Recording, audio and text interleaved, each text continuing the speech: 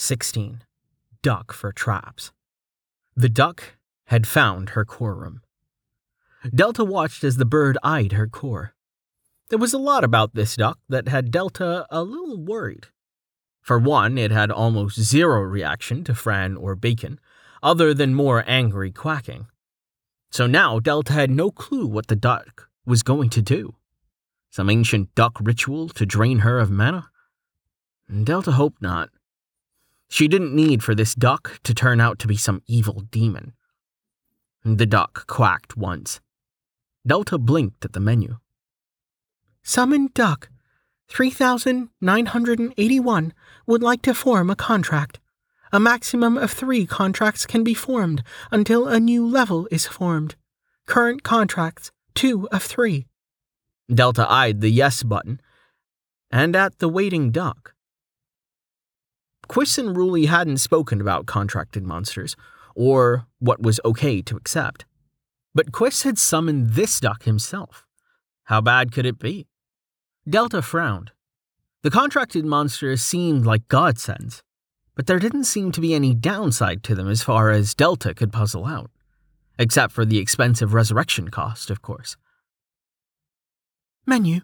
What bad things could contracted monsters bring?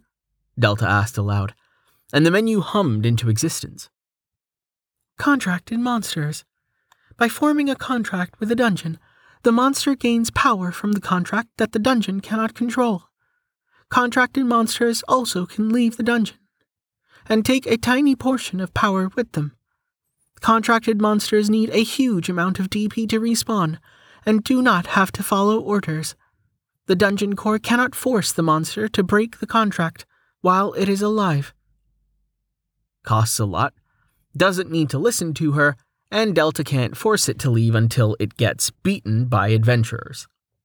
Yeah, Delta could see how that could be a problem if she invited the wrong thing into her dungeon. Sure, welcome to the dungeon. Delta hit the button as she saw it. The duck glowed and changed. Delta watched as its brownish feathers turned pitch black, and it shook itself once. Quack! The duck seemed happier?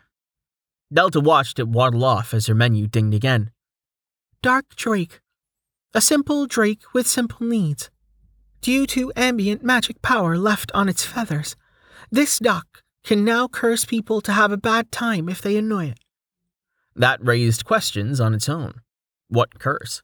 What exactly made up a bad time? Delta didn't know and hoped no one was stupid enough to try. Still, now she had a duck, and she knew exactly where it was heading. Not outside, sadly. Delta had a feeling this duck marched to the beat of its own drum. The pond seemed to fit the dark drake just fine, and Delta quickly hollowed out a little edge near the back of the pond so the duck could nest there, or something.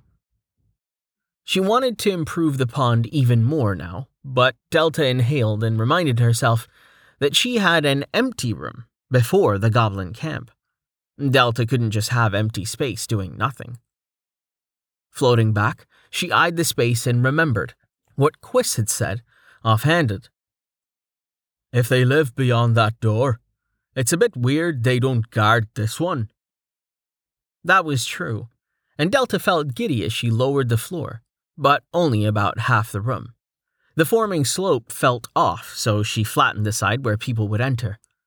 Delta looked up to the entrance that was somewhere about 8 feet off the ground. Can I lower the entrance? She asked, and her handy menu responded. Lowering dungeon beyond this point to the entrance will require 15 mana. Do you wish to lower the dungeon? Entrance will not change location. Delta hesitated, then agreed. She stumbled as the dungeon shook. Her mental map not changing so much, but her awareness felt like it had gained new depths, as the first half of her dungeon lowered itself down to put everything beyond this room on a higher elevation. The tunnel connection sank down until it was now on even ground with the lowest part of the room. Step 1, done. Delta nodded, and turned to the top of the hill where the exit awaited the people who entered. Menu, give me the mana cost for wooden goblin watchtowers, Delta requested, and she mentally winced at the cost. Wobbly wooden children's tower. A tower that is more suited for children playing than any real defense. The slightly sharpened stakes at the top might hurt a little.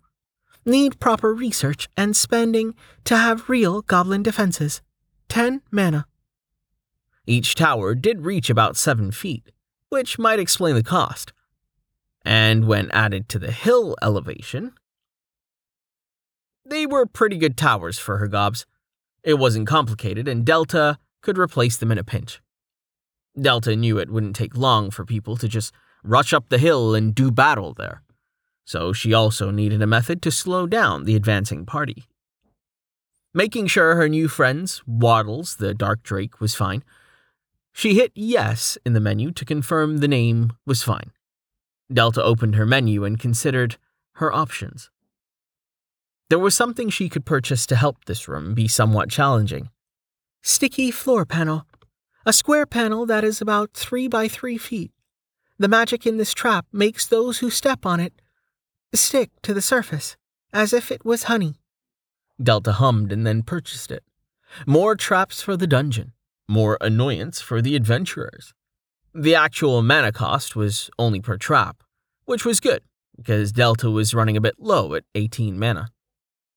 Her menu buzzed and Delta eyed the trap purchase menu with surprise as a new trap appeared. Slide trap, unlocked due to having sticky trap and ink. Slide trap. A surface becomes slick with a substance that makes those who step on it lose their footing, and if on a hill, slide down. A dungeon may find this handy if rooms had hills. 10 DP. Menu, you beautiful piece of fudge, Delta grinned, and the menu did a little jiggle before fading. Delta eyed the room and saw how she would place 3 sticky traps along the hill, and 3 slide traps above them. Not too close. Maybe a pitfall at the bottom if they managed to avoid the sticky trap? Yes! Delta could see how merely climbing the hill would be a problem for people, and added Hob or Gob with their new stone ammunition. Delta felt evil at her non-lethal room. Well, unless a rock took out someone's eye, then it would be somewhat dangerous. But Delta could only do so much with her limitations. It wasn't her fault if someone stared at the goblins throwing rocks or didn't bother to wear helmets. There was no guilt at all. Since she had no guilt about something that may happen, Delta quietly asked the menu about making eye patches as rewards for beating the room, or something similar. Add a second floor to the dungeon. 200 DP. This had been a thing Delta had tried not to look at too hard when she finished the boss room. It was an option she wasn't willing to consider until her first floor had some beef to it. Even then, the idea hadn't been solid until Ruli and Quiss's visit. What would she do with the second floor? Delta at the time could only imagine more death and blood, but now, thinking of all that space where she could challenge people, invite people to harvest nice materials or just relax in some safe room as they fished, napped, bet on chicken races or something. The problem was that as Delta became more competent at her menu ability, the more things that she found she wanted to mess around with on the first floor that required DP. Delta felt the familiar annoyance at time and resource management. Delta loved it, but she was impatient. Back in the good old days, she would cheat in money so she could build. Then, when trophies became a thing and achievements that dictated she needed to play fair, Delta knuckled down and got to work. Another floor, even with the bare bones, offered more space for people to explore, more things for people to spend time on. Sure, she didn't get DP from people just wandering about, but if they dropped items, or if they made tributes on top of her goblins collecting things, then she would have ample time to collect things and build her DP. What she needed now was, well, the one thing she was dreading: adventurers.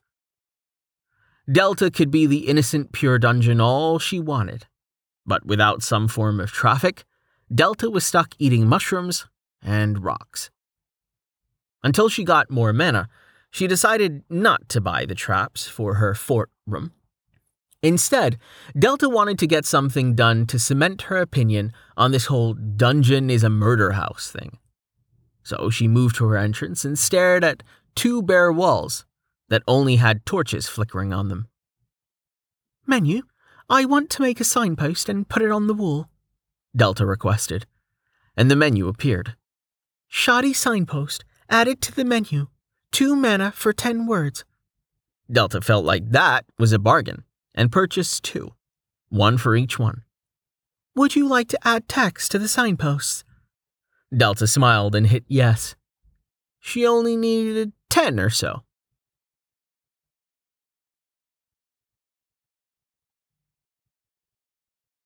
For a time to come, all those who would enter the Durance dungeon of mushrooms and pacifism would encounter these 2 signs. The quality and material would change over time, but the words mostly remained the same. To one's left, the board read as follows. Those who enter, please say forfeit to leave dungeon alive. This was perhaps the most controversial thing a dungeon had ever allowed. A death was a gift to a dungeon. For one, it allowed such sweet power to slip away. Their soul must truly be pure, or hiding a dark, dangerous agenda. People would discuss this matter for years. The second board was shorter, and below it had a simple box. Please leave donations, so I may grow and become helpful. This was the dungeon's answer to sparing life. To enter this dungeon, one may part with the fluff in one's pockets, or the holy object of destiny. All was welcome. Those who stole from this box would be remembered, often hunted down by the unofficial guardian. Maybe the most famous thing about these signboards was, despite how often one scoffed at them, the earnest tone never faded. But first, before any of that became important, there was spiders. There was lots of spiders.